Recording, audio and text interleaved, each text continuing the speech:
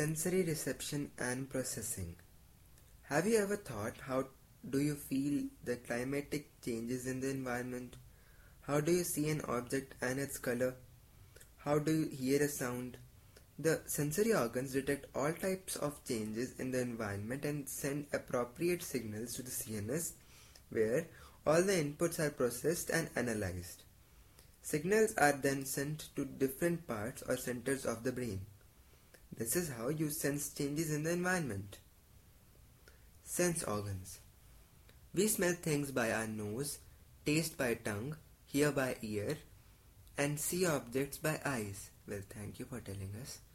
The nose contains mucus-coated receptors which are specialized for receiving the sense of smell and are called olfactory receptors.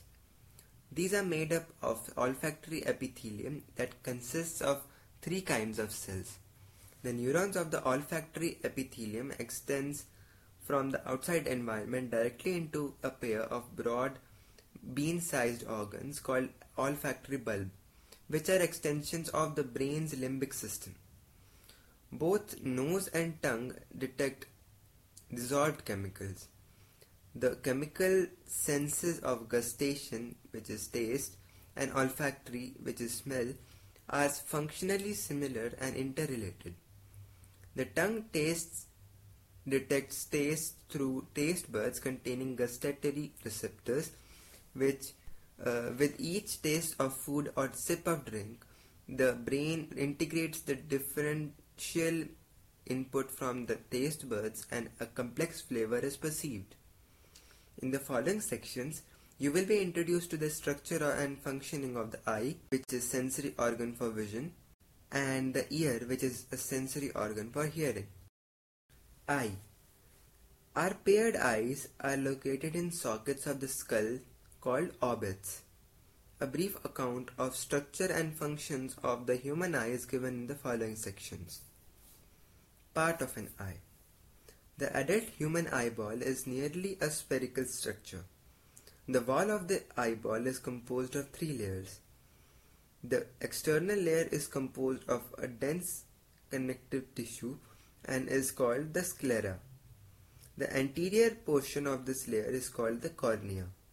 The middle layer, choroid, contains many blood vessels and looks bluish in color.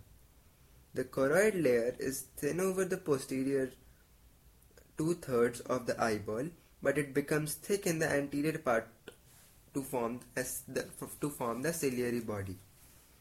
The ciliary body itself continues forward to form a pigmented and opaque structure called the iris, which is the visible colored portion of the eye. The eyeball contains a transparent crystalline lens which is held in place by ligaments attached to a ciliary body. In front of the lens, the aperture surrounded by iris is called the pupil. The diameter of the pupil is regulated by the muscle fibers of iris. The inner layer is the retina and it contains three layers of neural cells from inside to outside: ganglion cells, bipolar cells, and photoreceptor cells. There are two types of photoreceptor cells, namely rods and cones. These cells contain the light-sensitive proteins called the photopigments. The daylight or photopic vision and color vision are functions of cones, and twilight scotopic vision is the function of the rods. The rods contain a purplish red protein called the rhodopsin or visual purple, which contains a derivative of vitamin A. In the human eye, there are three types of cones which possess their own characteristic photopigments that respond to red, green, and blue lights. The sensations of different colors are produced by various combinations of these cones and their photopigments. When these cones are stimulated equally, a sensation of white light is produced. The optic nerves leave the eye and the retinal blood vessels enter it at a point medial to and slightly above the posterior pole of the eyeball.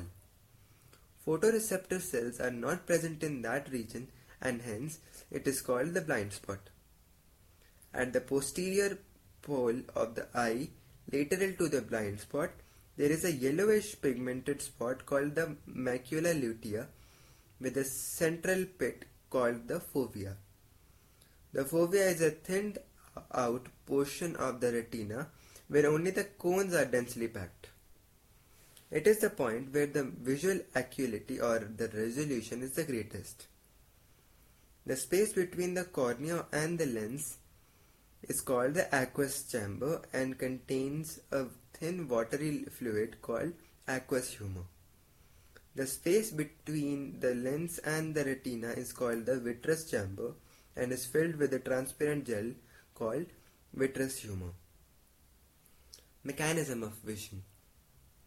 The light rays in visible wavelength focused on the retina through the cornea and lens generates potential or impulses in rods and cones.